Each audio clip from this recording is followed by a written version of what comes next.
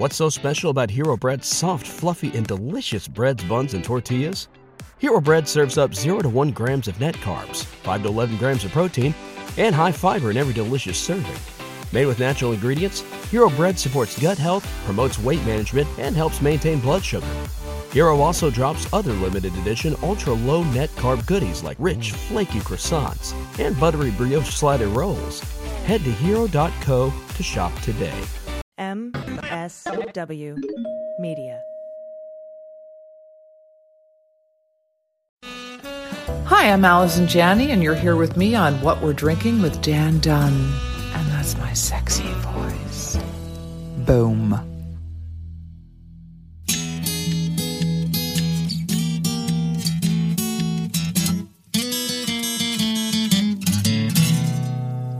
Well, pour yourself a glass, sit for a spell. It's time to have some fun. Let's do a little thinking, some picking and a drinking. But this is what we're drinking with Dan Dunn.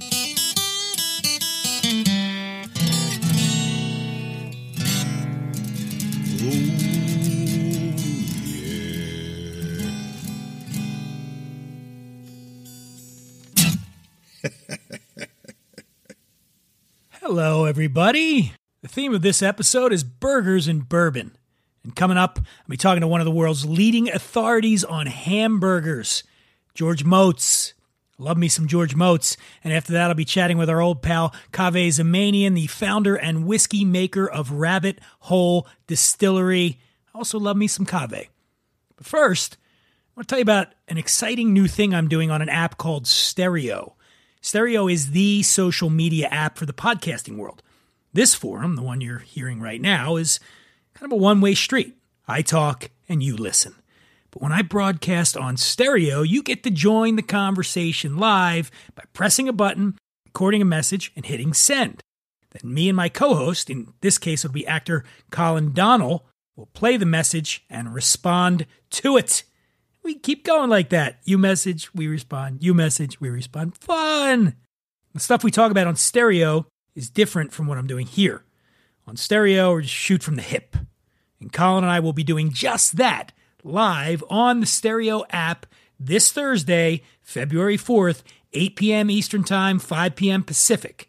Topic will be best drinking quotes. You know, like, I drink to make other people more interesting. Ernest Hemingway said that. So we're going to be doing that kind of stuff. And I would love for you to join Colin and I, again, this Thursday. All you got to do is download the Stereo app and follow me at stereo.com/Dan Dunn. That's stereo.com/Dan Dunn. This is your chance to fire away with any and all questions you've been wanting to ask moi or Colin Donnell. So download now and join us live this Thursday, February 4th at 8 p.m. Eastern Time on Stereo. Sorry for the burp, but it's a drinking show. Stay thirsty, my friends. The pandemic does not appear to be hurting alcohol sales. According to a report in the trade journal The Drinks International, the tequila industry enjoyed record levels of production exports in 2020. Production reached 374 million liters. 286 million were exported to more than 120 countries. In total, over 1.4 million tons of tequila were consumed worldwide. And the resulting export value of all that was $2 billion. That's a billion with a B. Another article I read in USA Today said the hard seltzer boom that started a couple of years ago has just blown up during the pandemic. Brands are coming out with all kinds of new flavors and products. A year after Anheuser-Busch launched its Bud Light Seltzer, companies just launched Bud Light Seltzer Lemonade. You've seen these commercials. They're all over. The ones where the grannies get pissed off because the lemonade, somebody says, oh, this lemonade's better than my grandma. And grandma overhears and takes an ice pick and stabs him in the temple with it. You've seen those commercials. So that's happening. And then, not to be outdone by their fellow Anheuser-Busch brand, Michelob Ultra just introduced Michelob Ultra Organic Seltzer because, you don't want to be drinking that fake seltzer shit. You want the organic seltzer. And I guess, look, if you're trying to watch your weight, it's great. It clocks in 80 calories, 0 grams of sugar. It comes in 3 flavors: spicy pineapple, peach pear, and cucumber lime. I don't know if that's for me. Maybe it's for you. Is it for you? Maybe you're a Truly person instead. Truly Hard Seltzer. They just launched an iced tea seltzer this month, January. They call it, it's the first of its kind. It's hard seltzer, brewed tea, fruit flavor. And that comes in lemon, peach, raspberry, strawberry, hard iced tea. 1 gram of sugar, 100 calories. So it's got a little bit more, you might pack on a quarter pound as opposed to the Michelob Ultra. And finally, in the booze biz, we're talking about how things are going during the pandemic. The Associated Press is reporting that despite plunging sales in bars and restaurants, we all know about that, they're either not open or they're barely open, the American whiskey sector still rang it up in 2020. Liquor store and online sales surged. Restaurants were getting innovative for their thirsty cut. They were doing cocktails to go and responding to pandemic restrictions that way. And as a result, combined U.S. sales for bourbon, Tennessee whiskey, and rye whiskey rose 8.2% or $327 million in 2020 from 2019 to $4.3 billion in 2020. $4.3 billion on bourbon, Tennessee whiskey, and rye whiskey, man. Makes me feel good. Still can't wait to get back into the bars, don't get me wrong, but I'm glad to see that the spirits industry is alive and well right now. Okay, we got a lot here today, so it's time to get to our first guest, but not before a quick word from one of my dream sponsors. It's not a real sponsor, it's just a dream sponsor. In this case, it's Miller Beer, circa 1979.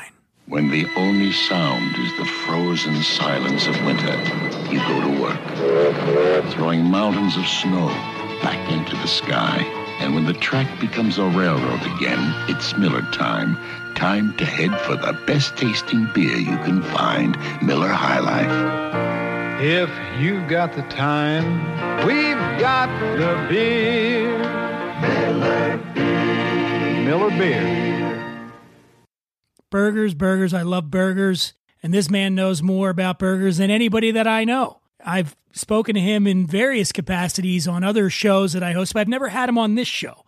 So I'm really excited for this. He is the author of Hamburger America and the Great American Hamburger Book. He is the resident burger scholar on the Burger Show on Complex Media's First We Feast. Please give a warm What We're Drinking welcome to George Motz. George. Hey, Dan. Good to see you, man. How are you? I've been great. See, I love seeing you because every time I see you, it means we're having drinks. It means we're having drinks and burgers. In fact, I made a burger, George, because I watch you make these burgers in the videos, and it is incredible. And I tell everybody, go to @Motz Burger. That's MOTZ Burger, Motz Burger on Instagram, and just watch the magic that is George. And I defy anybody who eats meat and burgers to watch that and not instantly begin watering at the mouth. So I watched a few of your videos earlier and I got inspired. I went to the store, I bought the meat, I did the whole thing. So normally on the show I raise a cheers with a drink, but I'm going to raise a cheers right here to my little burger. What do you think of that? How's it look? Oh, it looks pretty good. It looks pretty classic, pretty standard. Pretty standard. Let me see what you got. Oh, you're not going to believe what this is. What is that? This is in the hamburger family. It's not technically a hamburger. It is a loose meat sandwich. Anybody who's from the Midwest, specifically from Iowa, it is the pride of Iowa. It is a sandwich that is just steamed crumbled beef, and it has all the hallmarks of a hamburger. It has, of a classic hamburger: onion, mustard, and pickle, and that's it. So it's crumbled steamed beef on a bun with onions, mustard, and pickle. Oh boy! I know it sounds. Let's cheers to this because everybody loves to listen to people chew on podcasts. So here, yes, we go raise our burger and say cheers. Cheers. Oh my God. All right. Think of a sloppy Joe without the slop in it. It's good. I'm going to give myself some props on my burger here, George. What did you make? What is yours? All right. So I just went. Sorry, folks. I know this sounds disgusting. Okay. Got the beef at Whole Foods, quality beef. I put a little egg in there, a little bit of breadcrumb, some seasonings. You don't like the breadcrumb. I already seen you shake your head a little bit there, but that's all right. Put a little. You can tell me. You're going to learn me more. You're going to learn me on these things. No judgments here. Keep going. Some spices in there, a little of garlic in there. Made the patty. I did the pinch in the middle so that it doesn't turn into a ball. Did that little thing. Put it on there. Medium-high heat. About 4 minutes on each side. Yep. Threw some cheese on there after I flipped it. Put it on a traditional, little Kaiser roll there, a little onion, tomato. I put ketchup and mayo on my burger. And there we go. That's good. Ketchup, we don't need ketchup unless you mix it with the mayo. The only reason I made a face was because there's two things going on here. One is the traditional side, which is of me says, you shouldn't put anything inside the beef. It should be on the outside. But then there's a scientific side, which says that if you put spices and stuff inside the meat, you cook a burger so fast, there's no time for those spices inside to actually do anything except just sit there and be in your mouth when you take a bite. That's okay. Why. So you're saying the seasoning should happen on top of the meat. Yeah, it should happen where there's going to be some kind of a cooking chemical reaction happening. The heat surface is really only going to be affecting the outside of the burger because it happens so fast. There's not enough residual heat going through the burger cooking scientifically for the spices to do anything. Spices actually need to wake up in a way, if that makes any sense. And the only way they're going to wake up is if they're either rendered by cooking or if they're somehow activated by some kind of liquid, like if they're in a sauce and they sit overnight and they really don't do it. Otherwise, you just taste them in your mouth. Okay. So, sorry, I'm laying down some very weird science. No, I love this, man. So now tell me, you also sort of winced a little when I said breadcrumbs. Right, because breadcrumbs gets into the meatball family. That's the difference. Okay. And meatballs, again, are cooked through. They're not – so you're trying to cook a burger. You do want to have a little bit of moisture inside, whether it's pink or at least, cooked through but still super moist with rendered fats. But the breadcrumbs will only really do their work whenever you cook it slow and low like a meatball would, basically. All right. Well, see – in an oven. The point is, George, I grew up poor in Philadelphia – and breadcrumbs were not necessarily a taste component of the burger. It was a way to stretch that ground beef as long as you could. I think most of the burgers I had as a kid were probably 60-40 breadcrumbs to meat. I believe that. There are places still outside. There's still places in the country, mostly in parts of like Western North Carolina and West Virginia, where they still do put lots of they put so much breading in their meat for their burgers. They actually call burgers with no breading a burger with meat. That's amazing. All right, well, here's what we're going to do now. Since we got the burgers, we're going to do a little pairing. We're going to get into an area that I know a little something about, which is alcohol. And what we're going to do with this one is we're drinking Rabbit Hole, one of my favorite whiskeys in the world, and you got a bottle and I got a bottle. I normally would be doing that. Normally, I mean, pre-COVID, George and I would be doing this in a really cool spot together, but we're doing it over Zoom. What we have here is the Rabbit Hole High Gold Kentucky Straight Bourbon Whiskey. This is a high rye whiskey. It means it has a high rye component in the mash bill. Okay, corn, as we know, has to be the primary, has to be 51% corn at least to be called bourbon, but the rest of the mash, this one has a high percentage of German rye in it. And I got to tell you, it adds a lot of sweetness and a little spice to it as well. George, I'm going to do mine. I decided with my burger, and I really want to talk to you about what works pairing-wise, but I'm going to do the Rabbit Hole High Gold with a smoky ginger ale. Oh. Well, how do you get a smoky ginger ale? Where does one find a smoky? I know people. I know people. No, it's right here. It's the here. I'll show it to you. Fever Tree. Oh, Fever Tree. Yeah. Oh, I have that. Yeah. Fever Tree makes a smoky ginger ale. I say this, and I'll say it all the time. Whatever you do when you're making drinks, you can buy the best spirits in the world. If you put them with shitty mixers, you got a shitty drink. Okay, so I love Fever Tree, and they have so many different flavors. Now the smokiness, I just figured. With the burger, you're going to get the smoky and the sweet in the ginger ale, and of course, the same thing going on with the whiskey. Right.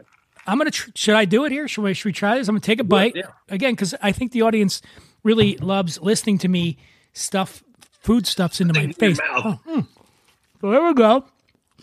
I'm doing that. All right. Now, do you take the sip while the burger's still in the mouth? Is that okay? I mean, between sort of as a palate cleanser. All right. Took a bite. Tasted great. Now I'm going to do the drink.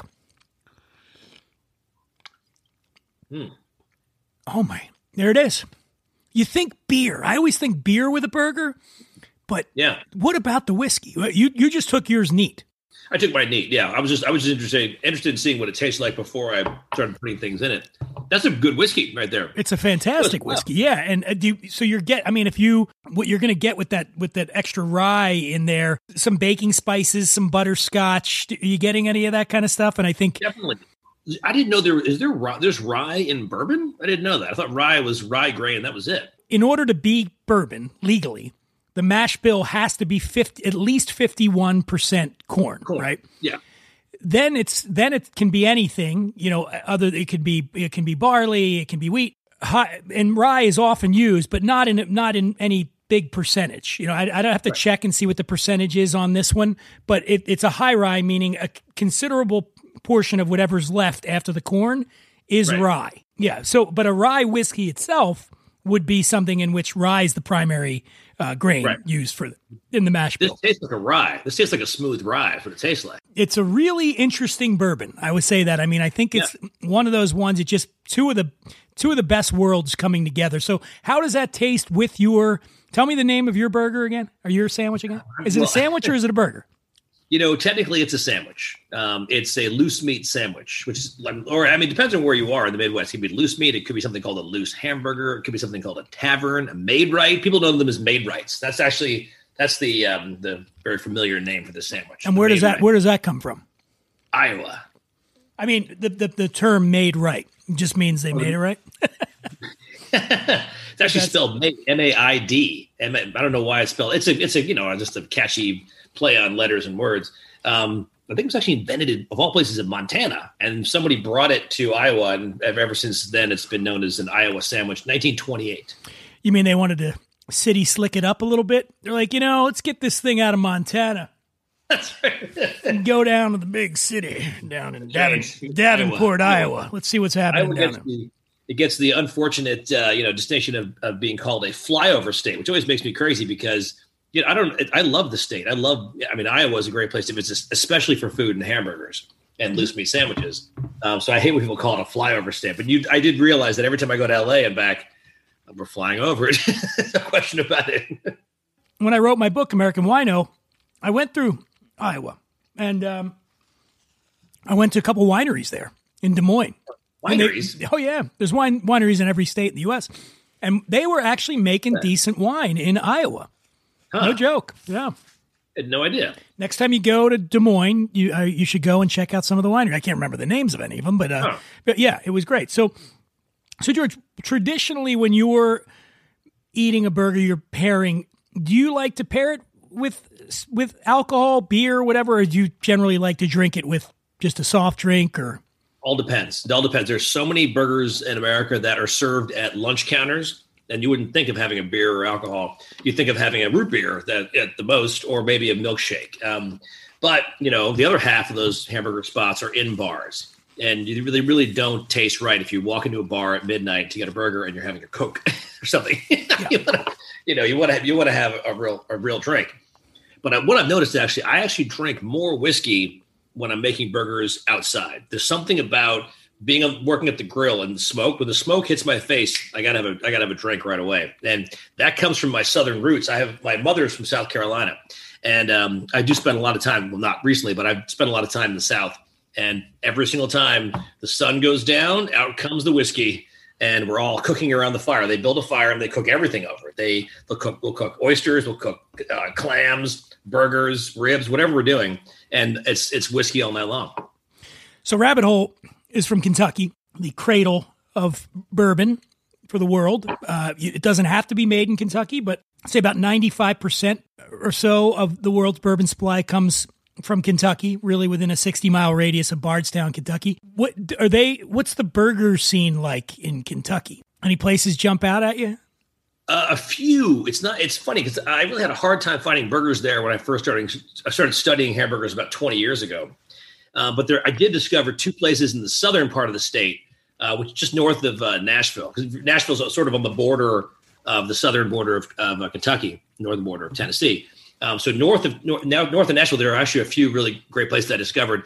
And those places are cool because they're totally untouched. It's almost like it's weird primary source burgers that have been untouched unaffected by time and trend or anything. And there are deep fried burgers. One's actually, it's fried in a tank. There are burgers that are fried in this big deep frying tank. Wow. You could ask for your burger in Kentucky at this one place called Dovey's Cafe. You could ask for it squoze or unsquoze, which means, do you want them to squeeze your burger when it comes out of the tank to go on your bun, or do you want to have it unsquoze and get that really good, greasy burger feeling? I think unsquoze, you could end up with third-degree burns, right? If that thing explodes on you when you bite into it. Or a bun that disappears. So you said 20 years ago. I mean, how does one get to where I often get people ask me, how did you get into the booze? And I say, literally, I stumbled into it. But what started you on the path to becoming, one of the world's leading authorities on burgers? It was a complete fluke. It happened by accident. I stumbled into it. I quite literally stumbled in. I mean, I made a film about hamburgers almost 20 years ago. I started working on it in 2001.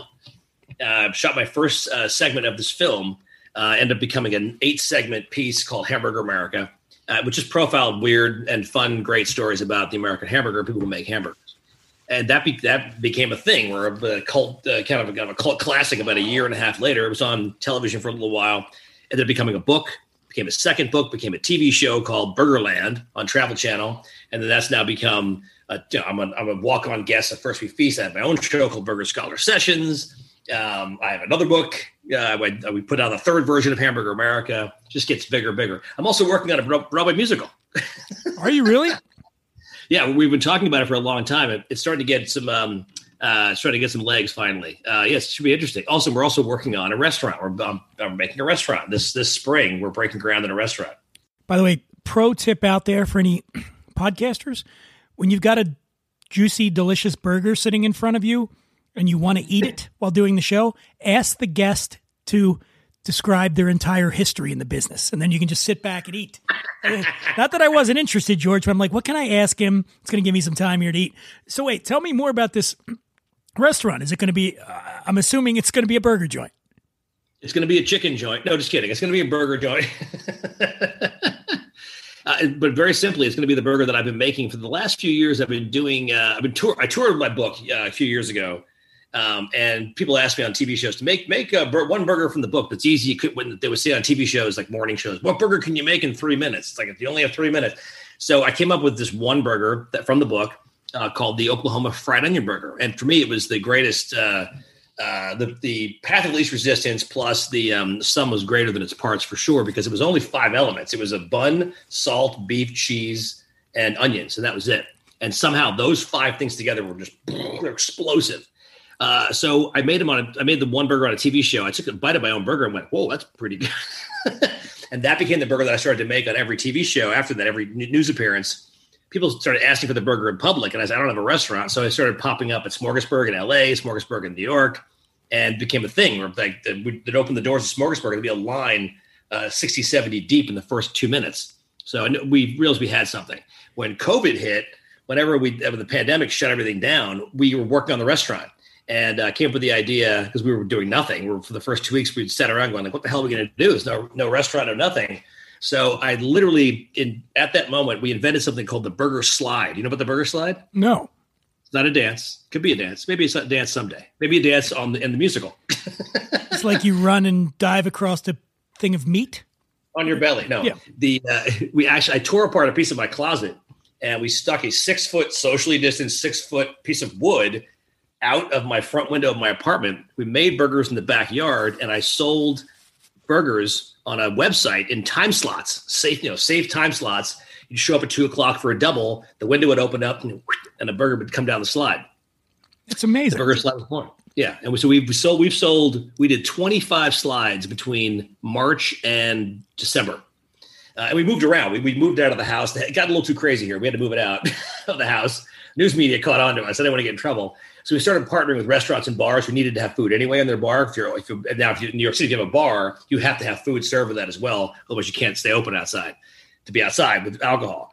So we started popping up people's friends of mine who had bars who needed food and who wanted the partnership and wanted to have the attraction of the slide. And and just last week it was on Dr. Oz, and we talked about the burger slide was on Dr. Oz. You mentioned L.A. L.A. You think of L.A. You think avocados, you think sprouts, you think kale. L.A. is an amazing burger town. Oh, no question about it. One of the best. At least you would know better than most, but there are so many burger options in Los Angeles. Obviously, everybody knows about In-N-Out, but I'm talking about some of the top chefs in the world. David Myers, just from Comsa, he just did a pop-up in Venice for the burger. Their Umami Burger is another one that we get here. When we emerge from COVID, if you could go to, say, 5 cities to have a burger, what would they be? L.A. I miss Los Angeles. I miss L.A. I keep getting invited back there to make burgers, but you're absolutely right. The burger culture there is fantastic, but it's not just because that's a new thing. It's not something that just happened overnight. It is quite literally, one of the most important spots in the country for the history of the hamburger, because it's where the portable, the handheld, you merging onto the 405 and with one hand and then with a burger on the other.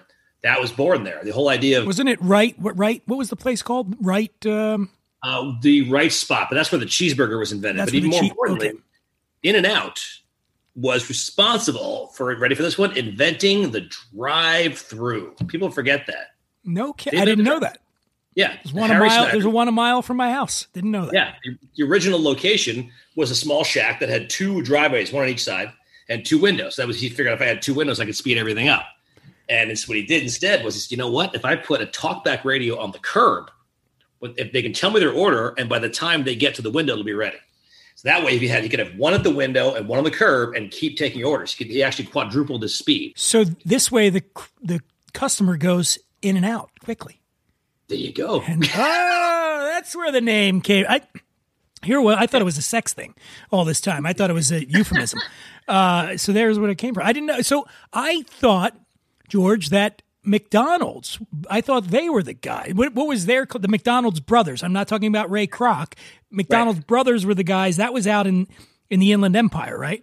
Right. It was also where In-N-Out started as well. What was their claim to fame? Just doing it? No, their claim to fame was they were the ones who put the getting shafted by Ray Kroc. Yeah. Well, they were very famous for that.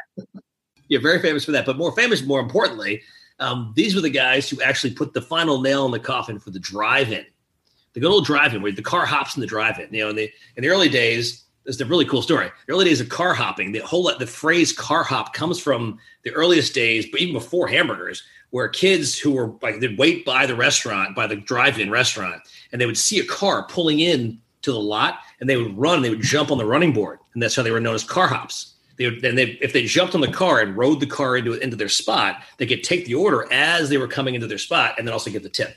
That's where the car hop comes from. But that was car hop culture lasted. I mean, it still exists today, obviously, but it was very vibrant between the 20s to the 50s. But in the 1948, I think it was, or maybe 50 something, I forgot what it was. Maybe in the 50s, not Ray Kroc, sorry, the McDonald's brothers decided that the girls who were running orders back and forth, they were car hopping. They were flirting with the guys too much, and they decided to put an end to car hops completely. And they were the first to create a driving culture where you parked your car and went inside, but food would be ready to go. And it was the same thing; it just wasn't brought to your car anymore. So it's a pretty crazy story because at the beginning, the first month, people would honk and honk and honk, and nobody would come out. And they would say, "Come on in," and they would say, "No, screw you," and they would drive away. Okay. And Kroc didn't he sell shake machines? Wasn't that his thing? He was the shake guy, right? I think he was selling them shake machines, and then saw what they were. But he did try to work with them on it. They didn't want to do it, right? Wasn't that what it was? They didn't want to expand. They didn't want to go with. From what I understand, the McDonald's brothers didn't want to go with the franchising idea.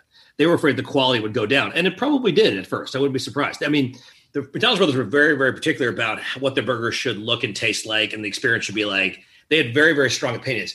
Ray Kroc wanted to make money, and he saw it as a money-making thing. The reason he went out there in the first place because he was selling the multi-mixer machine, and people would buy, it was called a 3-gang, which had 3 milkshake. It could hold 3 milkshakes at one time.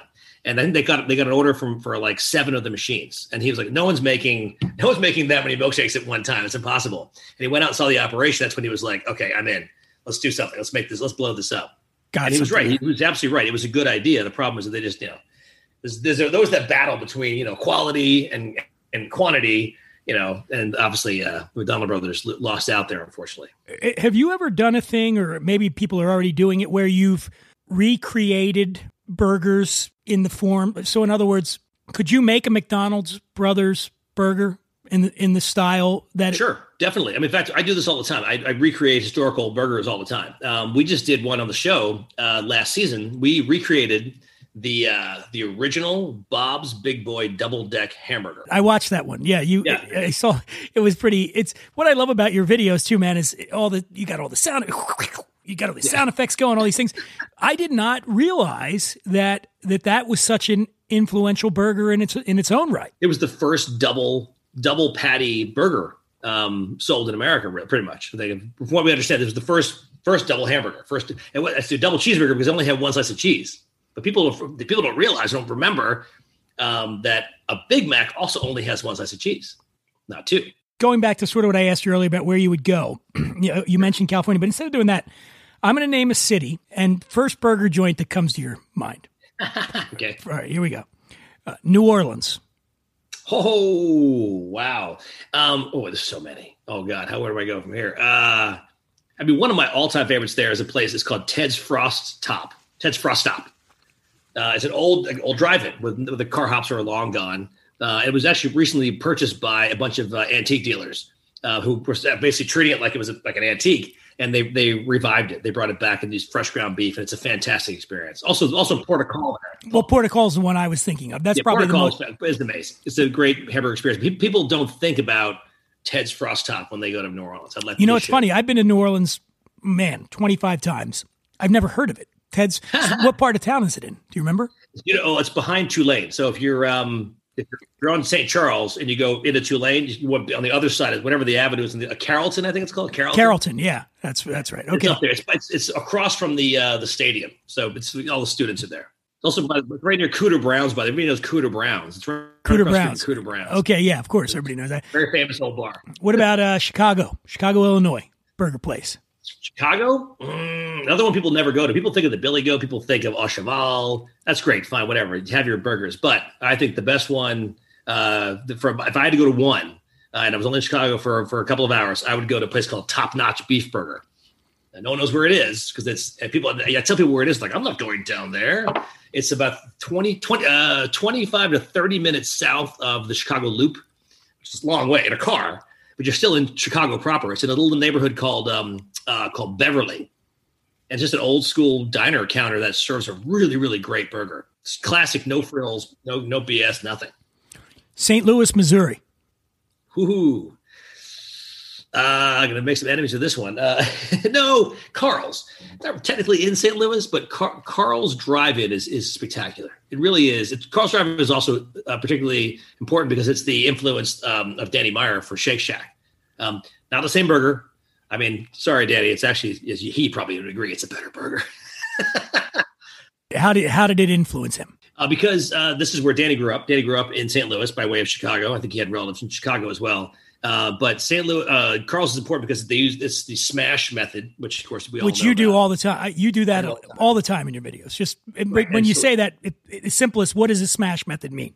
So smash method is instead of forming a patty, you take a ball of beef, like a meatball, and it's a scooped portion of beef, and you throw it on the flat top, and it's formed by smashing it with a very thick bacon weight or a smashing tool of some sort, like a thick spatula, into the shape of a burger, which is important at Carl's because what they do at Carl's is very cool. They shape it. They almost like they're molding it, almost like they're like a bricklayer or like some kind of an artist. It gets tapered on the edges, super thin, so it gets crispy, and it stays a little bit thicker in the middle. It's a lot of work. It's a deft move. It's a weird move they do on the griddle. And I tried taking. I remember I have this one. I like to sit in one spot right next to the griddle. I tried taking a video of it once, and the grill guy was like, "Hey, what are you doing?" That's screaming. No videos, no cameras. So, how about Denver? Is Denver a burger town? It is. Denver proper, I don't have any real favorites right there. But if you go south of Denver, to a little town called Sedalia, Colorado. It's a place called Bud's Bar. And Bud's Bar is basically heaven on earth. It's one of these places that's, there's nothing around it. It's a small little town, a lot of cattle country there, and just a lot of really good people in the place. I think there's a pool table in the back and no frills, no crap. The burger comes with a bag of chips. And there's kind of a joke where it's in between. It's in the main part of town between these two train tracks. And if trains are coming in both directions, I don't know if you've ever seen a train in the West, but if the gates go down, you're probably sitting there for half an hour. So there's kind of a joke where if you walk out of the bar, you look left and look right, there's two trains coming, just go right back inside. Just go right back in. When you talk about those sort of divey places, I mean, there's the, what's it called? Corner in New York, in the building. Yeah, Corner Bistro. Bistro. And then out here, we've got Hinano. I think you and I have talked about Hinano in Venice, California, right by the Venice Pier. Classic. Just burger, bag of chips. They don't even ask you what kind of chips. It's just random. You'll get Cheetos, you'll get Fritos. I didn't know that. Oh, you have to add, I'll go, hey, can I get the Fritos instead? How about my hometown, Philadelphia, Pennsylvania? Ooh, again, people are going to kill me, but there's nothing in Philadelphia proper. The problem is I go to Philly and I want a cheesesteak. You want a cheesesteak, of course, yeah. I want a cheesesteak, of course, or pork sandwich. Oh, what's your cheesesteak? What's your place? Maybe I'll educate you a little bit here. Yeah. We're just talking about this today. Right. I like Steve's. Steve's Prince of Steaks. That started in Northeast Philly. Yes, you've heard. That's where I grew up. I grew up in the Northeast section of Philadelphia, so everybody knows Pat's and Gino's. They're the two most iconic places. I'm not going to shit on Pat's and Gino's, but if I went back to Philadelphia, those places would be 6 or 7 on my list. They're more iconic. And if you've never been, but there's also Jim's Steaks on South Street was always my favorite. And Jim's would be so busy. And I always say, the secret ingredient is the guys are sweating into that fucking meat, man. They're standing over it. And I'm like, I would be like, can you shake your head a little bit more? Get a little bit more of that sweat in there. Come on, get it in there. I think you're right. And the best about Jim's is it was, South Street could be touristy and people would come and, you'd watch them order and, everybody knows the order, whiz. But people would say, I'd like a Philly steak sandwich with some processed cheese, and the guys just looking at him like, huh? What do you want? What do you want? All right. So, okay. Steve's Prince of Steaks. That won you some points. I do like that one. By the way, I had one today, not a Steve's, but I had a Philly cheesesteak in New York City, which is not easy to do. Where'd you go? A place called Federoff's, which is it's a guy from Philadelphia who opened up a roast pork, and cheesesteak spot in Williamsburg, Brooklyn, and it is spectacular. So good. I know a guy, I don't know if it's still there anymore. It's called Wojie's in the West Village. Yeah, Wojie's was Philly bar. And yeah, they were good, yeah. Yeah, he would bring up the rolls, the Amoroso rolls. That's the key. Yeah, the rolls. Yeah, got on the rolls. So wait, no burger place at all in Philly? Oh, no. So, yeah, sorry. Back up a second. If you go south of Philly towards the airport, there is a place down there called Charlie's. Charlie's is in Folsom. And the thing there is that they get a lot of locals. Obviously, they're right across the street from a school, so they get a lot of kids after school, little league teams. They also get ramp workers. The guys from the airport will show up there. It's an authentic hamburger joint. It's fantastic. I love the place so much. And the menu is simple. It's just nothing more than I think it's fries, burgers, and milkshakes and Cokes and drinks and that kind of thing. That's it. That's like the place out here, the Apple Pan. Remember that place? Apple Pan, yeah. Yeah, I think they closed though. No, they stayed open. They're still open. Oh, they're still there? Okay. Well, they went under a little bit of they have under new management, new ownership. Oh. So, yeah, little thing happened there.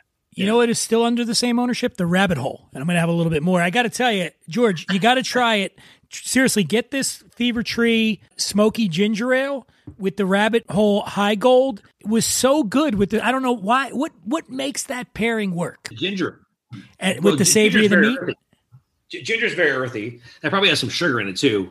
Yeah. I do have Fever Tree here, but I have the other stuff. I have the, what's it called? The stuff, what do you put in a dark and stormy? What's that stuff called?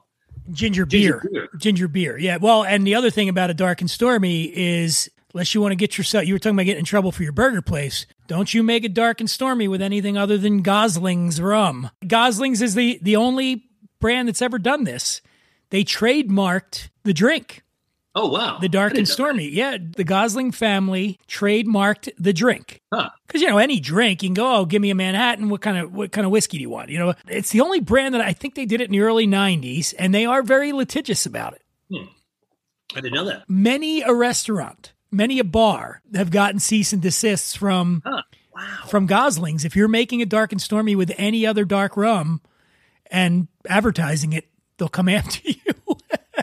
Here's a thought I just had. So the reason that the ginger ale, any ginger ale works with bourbon, I think, is because it's an ancient pairing. I mean, ancient goes back over 100 years. Think about it. You've got 7 and 7. Sure. Prohibition, post-prohibition, 7 and 7. 7 Up and Scotch, obviously. Seagram 7. You also have what's my missing? What are they? There's a drink. What's it called? What's the Jack and Ginger? Jack and Ginger, sure. Same thing. So Jack and Ginger also, sipping whiskey and ginger ale, it works very well. But more importantly, to me at least, when we're drinking around the fire with my relatives down south, they have a drink they call a brown. I think we've talked about it on your show before. Yeah. Brown. I said, Georgie, fetch me a brown. And brown is literally, it's a red Solo cup with ice filled to the top. It's about 5 seconds of whiskey, glug, glug, glug, glug, glug, glug, glug, glug, glug. And then you top it off with a splash of ginger ale. Just a splash. Just a splash. And I got to tell you, I normally with a burger, I would be drinking beer, but I feel like the sweetness of the whiskey, and just so we're clear here, this isn't a whiskey. I don't want you to pick up a bottle of the High Gold and go, wait a minute, he said it was sweet. There is a sweetness to it. Well, actually, George, you tell me what you're getting, because you're actually drinking it neat. Tell me what you're getting from this. What I'm getting from this is that it does taste like a very well-rounded rye. Now, rye can be anywhere. Rye can you pick up it's like a standard, what do you call it, well drink rye, and it's very put hair in your chest. This is more of a more mature rye in a way, but it is perfect. So I've noticed that happening a lot now these days. You're seeing these crossovers, these very cool crossovers with beer, with whiskey for sure. This is kind of a perfect crossover. You're getting the notes of the bourbon, the barrel notes, which is usually a little bit sweeter, but you're also getting those spice, which I think, most whiskey drinkers who drink enough whiskey, they don't want to drink a lot of bourbon. They want to drink a rye because it feels more like a drink to me, for sure. Also, when you mix it with other flavors, it mixes. I think a rye mixes better with most mixers than a bourbon would. So if it has rye spice in it, it's definitely going to be, I think, a lot better for mixing. Well, great meat. Back in the day, rye was king. Rye was what everybody drank. And rye predates bourbon, right? Yes. Yeah. And what I like about this high rye is that it adds that oomph to it. You're getting those delicate flavors, that honey from the bourbon, but then you're just getting that rye kick, that spice, that white pepper you get there. You get a little bit of that on the back, and I just feel like with the burger, it seems like a natural. I was getting the visual in my head when you were talking about being down in South Carolina and the grills going, and they're not fucking around down in South Carolina. They got some whiskey out. You drink. The visual got me excited for hopefully this summer. That's going to be. I think it will be. I hope we're going to be able to do that kind of stuff. Just do it responsibly. Someone like you who has obviously spent a lot of time on the road. I don't think there's probably a city I could throw out that you couldn't throw out a burger place. You don't acquire that kind of knowledge by sitting home on your ass. So how are you coping with this? Not being able to go do what you do? It's been intense. I'm not going to lie. I talk about it every day. And as we were talking about this just yet today, again, saying that I can't believe that it's been almost a year that I've been on the road. This time last year, I was in New Orleans eating my way. My girlfriend and I went to New Orleans for 3 days, and we ate our way through New Orleans, and we ate 36 different things in 3 days. That's the town to do it in, for sure. Because we had to. Because we had to do it. And the very last thing we had was the best thing we had. We had an R&O special. It's a special sandwich at the R&O in Metairie. I don't know if you know this place. I know Metairie. I've not been to R&O, but yeah. Oh my God! We were too full. We couldn't eat it.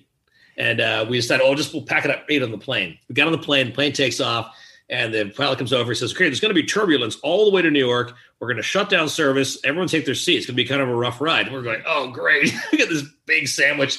It's literally 2 feet long. And my girlfriend and I put down the seat back trays for both of our seats, laid the thing out, opened the sandwich up, and it was like a fart sandwich. Just the whole cabin just reeked immediately. The girl next to me like covered her mouth up with her shirt.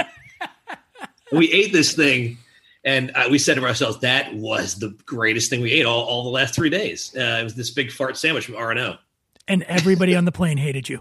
It's like when you go to the last big trip. That was it. I took one trip. I went somewhere else. I went to Miami for the South Beach Food and Wine, but that was it. It's been brutal because the one big trip I took this year was I circumnavigated Lake Michigan in an RV with my kids.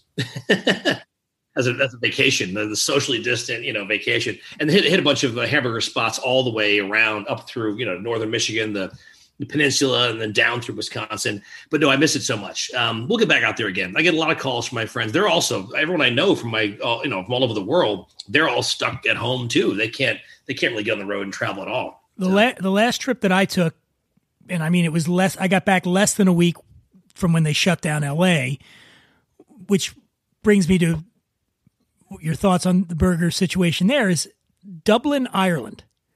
Yeah. Anything? Is there burgers in Ireland? No? Yes. Well, get out of here. You know a good burger place in Dublin. All right. Well, I haven't had it yet. I'll tell you why. I know it's got to be good because there are these dudes there. I don't know who they are. They're a bit of like sort of secret disciples of mine. I'm not just saying that. This is a true thing. They open up a burger basically in my name, and they're making a smash burger. And they're all saying it's a smash burger in the style of George Motz. So it's got to be good. It's got to be good. Does this place have a name yet? I forgot what it's called. I think they actually tried to call it Smash Burger and they got shut down because of the U.S. company. But I forgot what it's called now. It's something Smash Burger. So that's got to be a cool element to what you do because you are so knowledgeable. And your enthusiasm for what you do comes through. I mean, in spades, man. I love watching your videos. They're so entertaining, and love watching what you do. But so, do you have people that just totally geek out to you that are super fans and that sort of thing? Yeah, I love them. They're fantastic. I mean, I keep in touch with a bunch of the super the super geeks, especially in the U.S. I have a few that are trying to go to every spot in my book. And my book has 200 restaurants in it. So they're trying to hit 200 different burger joints. And I said, don't try to do it in the same time. It'll kill you. This took me years to make this book. So, but even more important is that outside of the US, I have fans, especially in Argentina, which is important because Argentina up until about 5 years ago had zero burger culture. Nothing. It's weird. They had nothing to speak of because they all believe that beef should be about steak and other types of, which is they're well known for their steak down there. Yeah. Yeah. Very well known for the steak, but it should never be ground up and made into a hamburger. Hamburger is like this low class stuff. And you're better than that basically.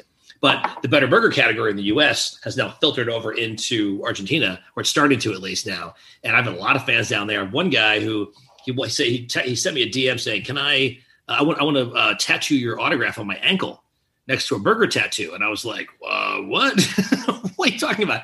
So I called my mom and said, Mom, this guy wants to tattoo my autograph on his ankle. Should I? And she said, no, don't do that. So I was like, I'm flashing forward a few years, like in a bar and going, remember that guy that killed George Motz? Oh, no. I told him not to let him get the tattoo. Then he killed him. He went Selena on him. Let me ask you this, man. Let's say, you're going to open your restaurant, which I'm sure is going to be a tremendous success. I think so. It'd be good. Do you ever see a future where you're hunkered down and just doing the restaurant, or are you always going to be on the road searching for burgers and doing that? I think originally we talked about doing the restaurant. I said, well, I'm going to be in the restaurant every day. And they said, that's great, George, but we still want you to be you.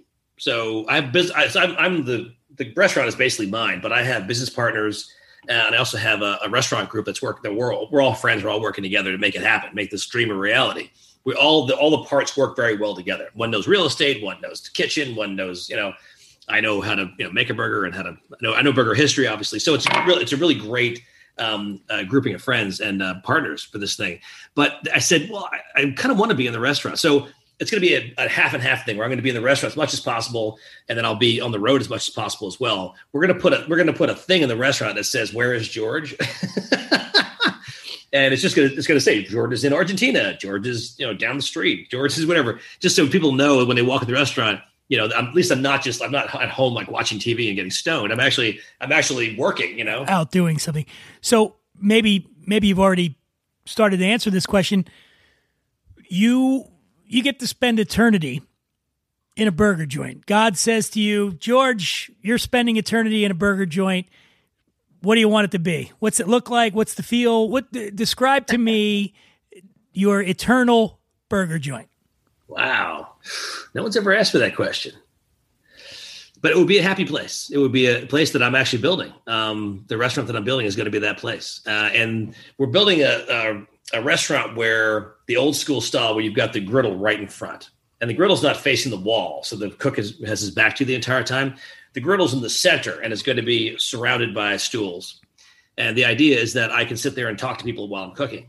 And as we're now designing the restaurant, the architect started to call. I heard him speaking to somebody else. Oh, this is where George's stage will go. They're actually calling the griddle area my stage. Oh, that's so sweet. That is really what it's going to be like.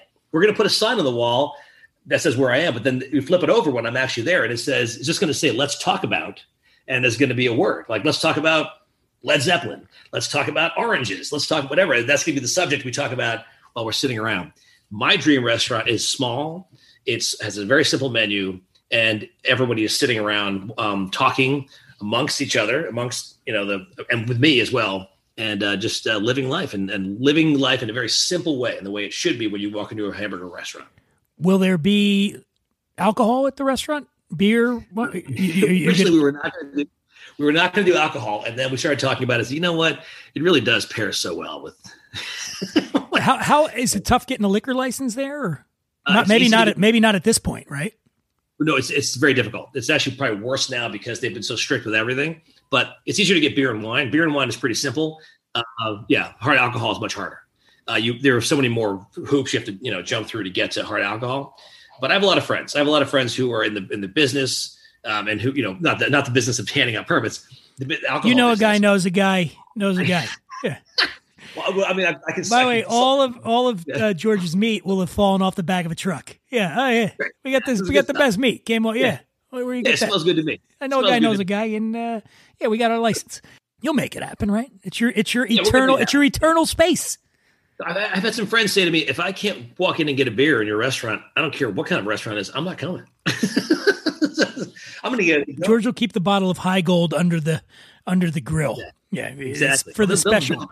There'll be whiskey. At the very least, there'll be beer and whiskey. There's got to be whiskey, man. Well, George Motz, I love talking to you, man. You got a great energy, and you know things that are just feel like, when I think about all the places you've gone, all the burger places, and it's the same way I feel about distilleries, right? When I go, it's very pure to me. When I go to those places, I see the people that are doing it. I see the craftsmanship that goes into it. I see the care that goes into it. I see the history and obviously there's a ton of history in the bourbon world. And when I talk to you about these, it sort of brings me back to when people gave a shit about making something good. All the places I never hear you say. When I ask about your favorite joints, and I'm sure you're not poo-pooing those, but I never hear you say like these custom designer burger joints, and we also have those in LA, and I'm sure you probably appreciate what they're doing there. But, of course, yeah. You always mention, it's like Guy Fieri does the same thing. You always mention the spots that just are, they come in and they make the fucking burger, and it's a good fucking burger, and it might not have, the truffle oil that was dripped over the ass of a virgin and then funneled through. It's just good, and that I love that. And that better than anybody. I recommend everybody pick up.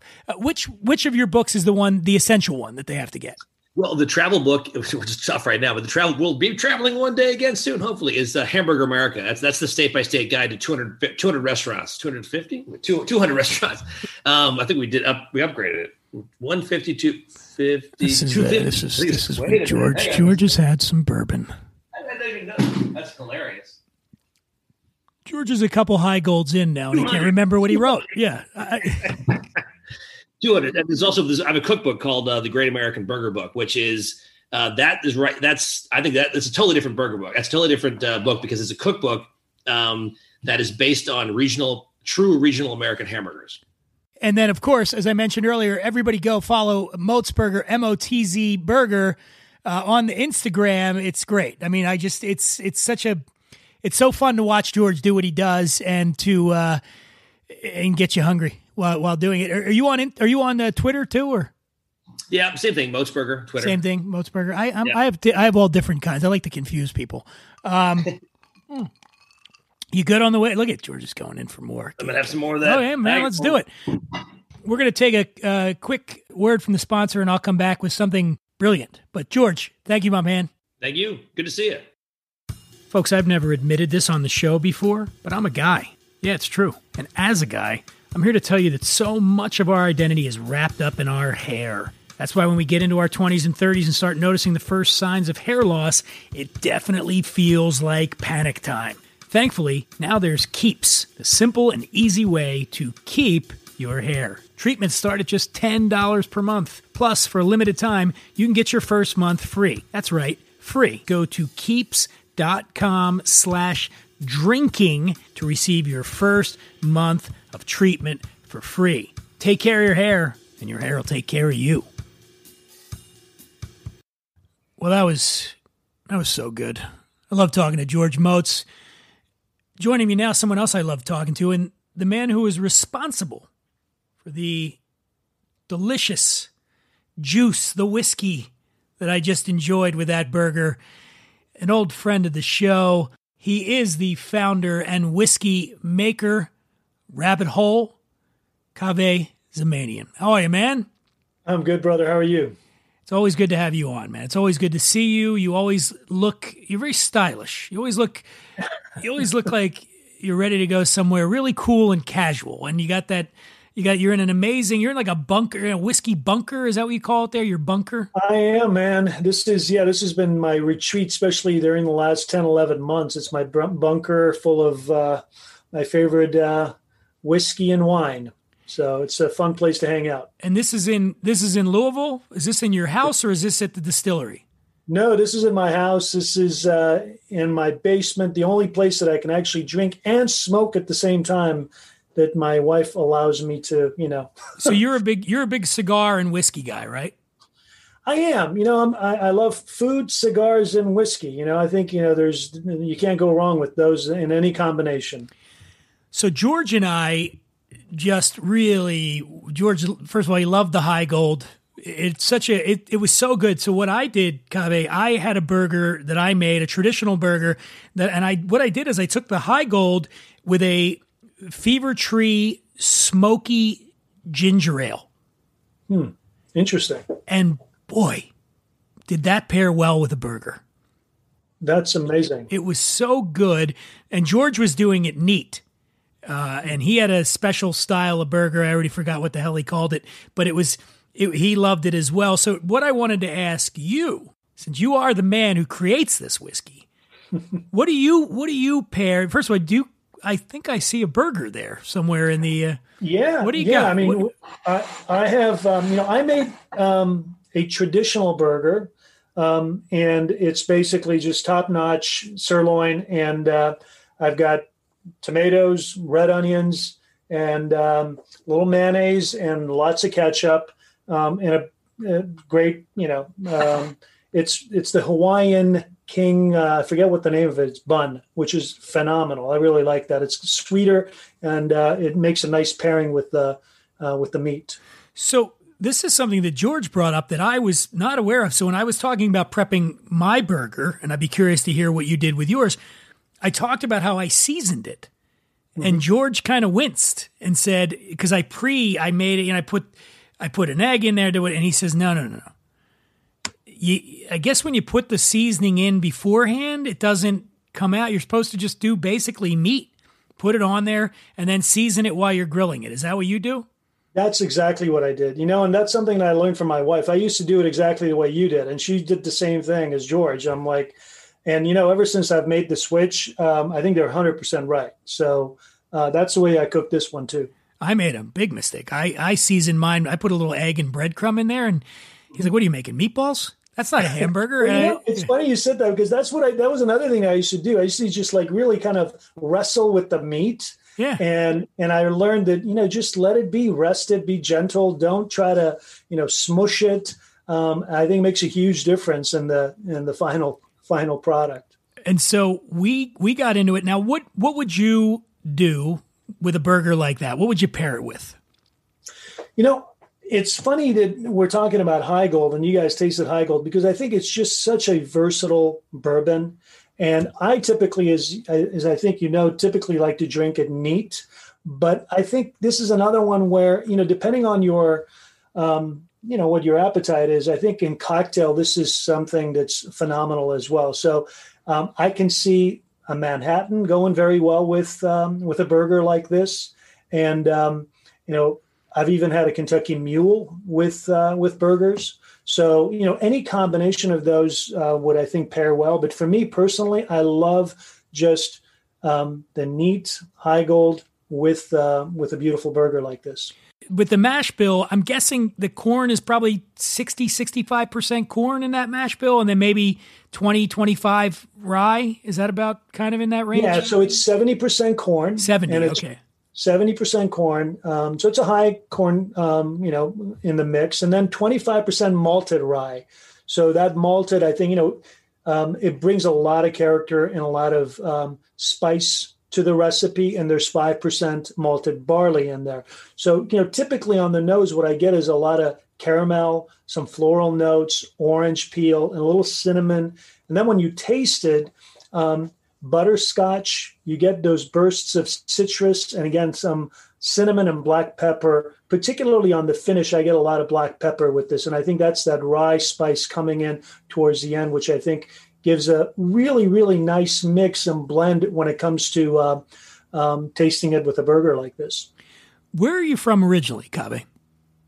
So I was born in Iran, believe it or not, in Tehran. Okay. Yeah, and I grew up, I was there till right before the revolution. I moved to the States in 79, right before all that craziness and the hostage crisis. We moved to Southern California and went to high school there. And then from there. Where in SoCal? Orange County, Mission Viejo. Okay. Right down the street. But George told an interesting story about his mother's from South Carolina. And when he was drinking the Rabbit Hole, it just reminded him of being around the grill in South Carolina, and they'd be throwing meat on there, doing it. And everybody had a whiskey. All the adults had a whiskey. Was it a similar culture for you out here? Do you remember that from when you were growing up? With grilling, was whiskey a part of that? Huge. I mean, the funny thing is actually we had a Bob's Big Boy in Iran, believe it or not. Get out. That was phenomenal. And I'm talking like original Bob's Big Boy, not what you're all the kind of standard, if you would, high-paced restaurants. Really nice burger joint. And then when I moved to the Southern California, for me, In-N-Out Burger still is a classic. So every time I come back to California, I gotta get an In-N-Out Burger. And I don't know if it's still there, I'm sure. Fat Burger in LA was phenomenal. Yeah, Fat Burger's a big one. Let me ask you this, real trivia for you. What is Bob's Big Boy? What type of burger are they famous for inventing? That's a good question. I don't know. I don't know. I only know because George told me, so I'm not that smart either. The double burger. Really? The double burger, yeah. It's such a simple food, and it's so great, and that's kind of what I was with the whiskey earlier. I just had a bourbon and ginger ale, basically, and it was so good. I know. That's the beauty of it. You don't need to get overly complicated with it, and I think that, whiskey is just, at its simplicity, it's what's beautiful about it. And as long as it gives you that flavor experience, that trip, if you would, I think it's doing its job. The other place, I lived in Chicago for nearly 20 years. Au Cheval is another beautiful, great burger joint. It's not a burger joint, but it's a nice restaurant where they do amazing burgers in Chicago as well. So that's another one where they do some funky things with these different ingredients. But I think, it's such a, like you said, simple dish, but it can be so impactful. I was looking on the site, looking different. One of the ones that jumped out at me there's a pineapple sour. This sounds great. 2 ounces of the High Gold, lemon, simple syrup. Let me just give you 2 ounces of High Gold, 3/4 each of lemon, simple syrup, and pineapple juice with little Angostura bitters float on there. Would that be on the rocks? Yes, I would serve that on the rocks. That sounds like that would be a great pairing for a burger. It would, and it's just such it kind of lightens up, especially if you're not into, or you're kind of just entering into the world of whiskey and bourbon. It lightens it up, and I think it's a very, very refreshing drink. When you mentioned that coming into it, if you had a neophyte whiskey drinker that came into the distillery, what would you start them on? Yeah, interestingly enough, I would probably start them with Derringer. It's the sherry finish one. I saw that on a list of the best whiskeys you could ever get on Rob Report. I saw that. Yeah, no, absolutely. I think it's who wrote that list? I know who wrote that piece. Yeah, I know the guy. I know the guy that wrote that list. I wrote the list, and with good reason. Derringer's on there because it's some of the best juice that I've had in a very long time. Yeah. Yeah, I really appreciate it, man. Thank you. But I think that's where I would go, and the reason is, Derringer with the sherry finish, it's got a sweeter, a little bit more approachable for the entry. Even though it's a higher price point, I think it's easier on the palate if you're just getting into bourbon and whiskey. And I think it allows people to come in, and it doesn't have that bite that typically people respond to with other bourbons. Let's talk about this for a second. People equate the alcohol, the ABV of a whiskey with the power and the strength of it and how much it's going to, but that's not always the case, is it? Sometimes you can get high ABV whiskeys that taste very delicate almost. How does that happen?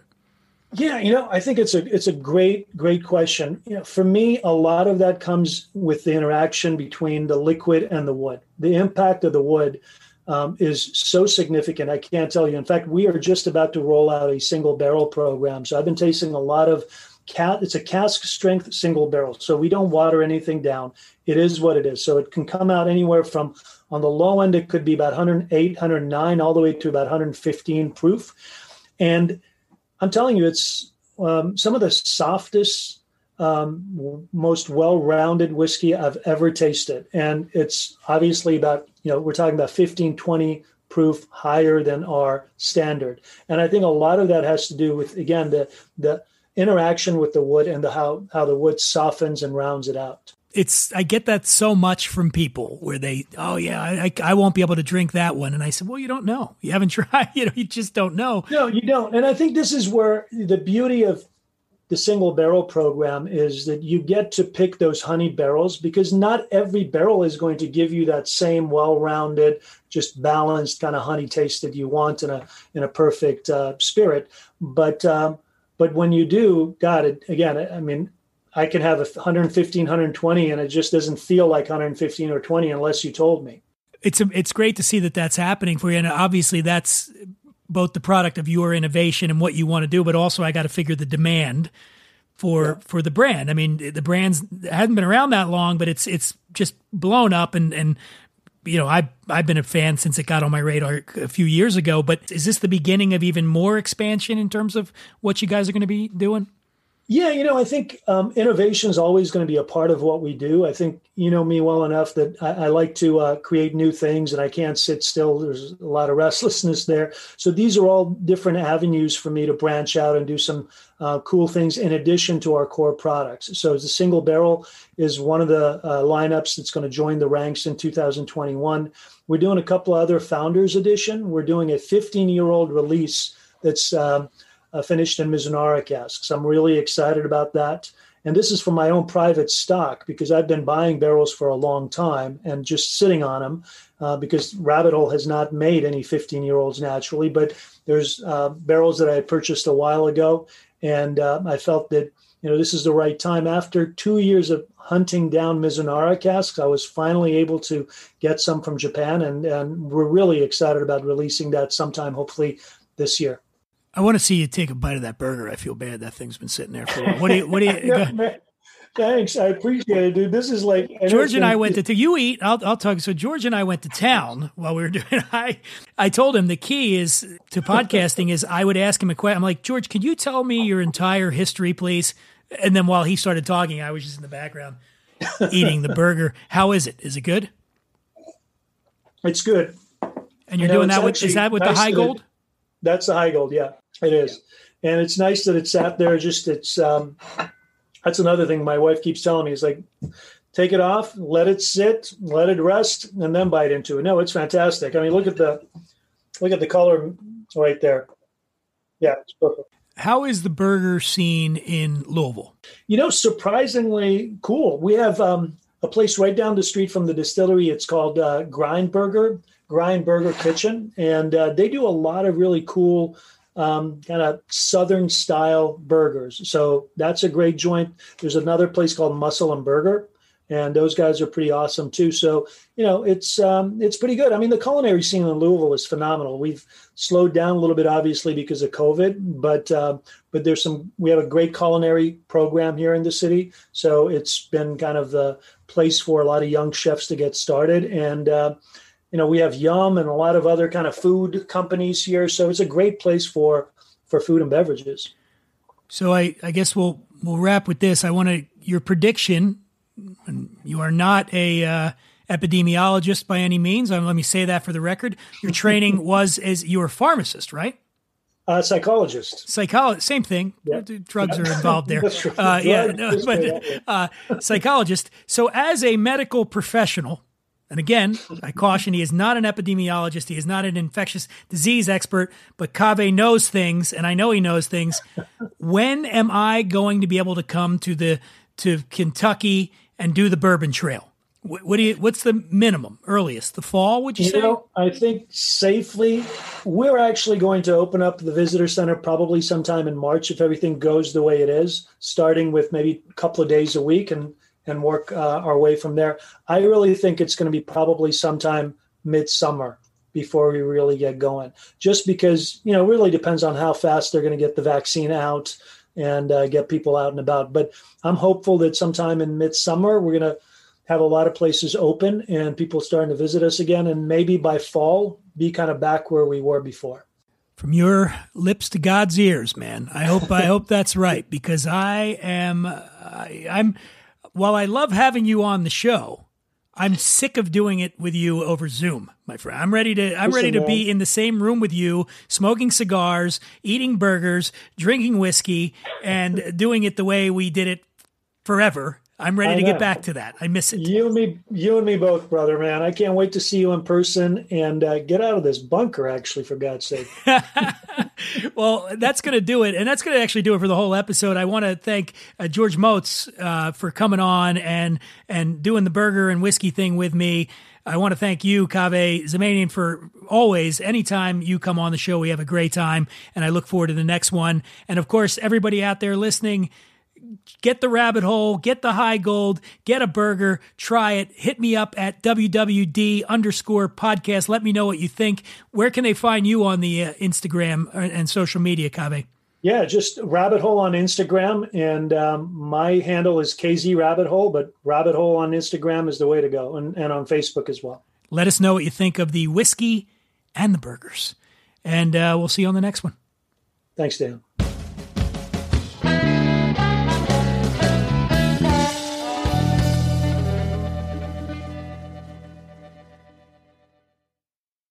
What's so special about Hero Bread's soft, fluffy, and delicious breads, buns, and tortillas? Hero Bread serves up 0 to 1 grams of net carbs, 5 to 11 grams of protein, and high fiber in every delicious serving. Made with natural ingredients, Hero Bread supports gut health, promotes weight management, and helps maintain blood sugar. Hero also drops other limited edition ultra-low net carb goodies like rich, flaky croissants and buttery brioche slider rolls. Head to hero.co to shop today.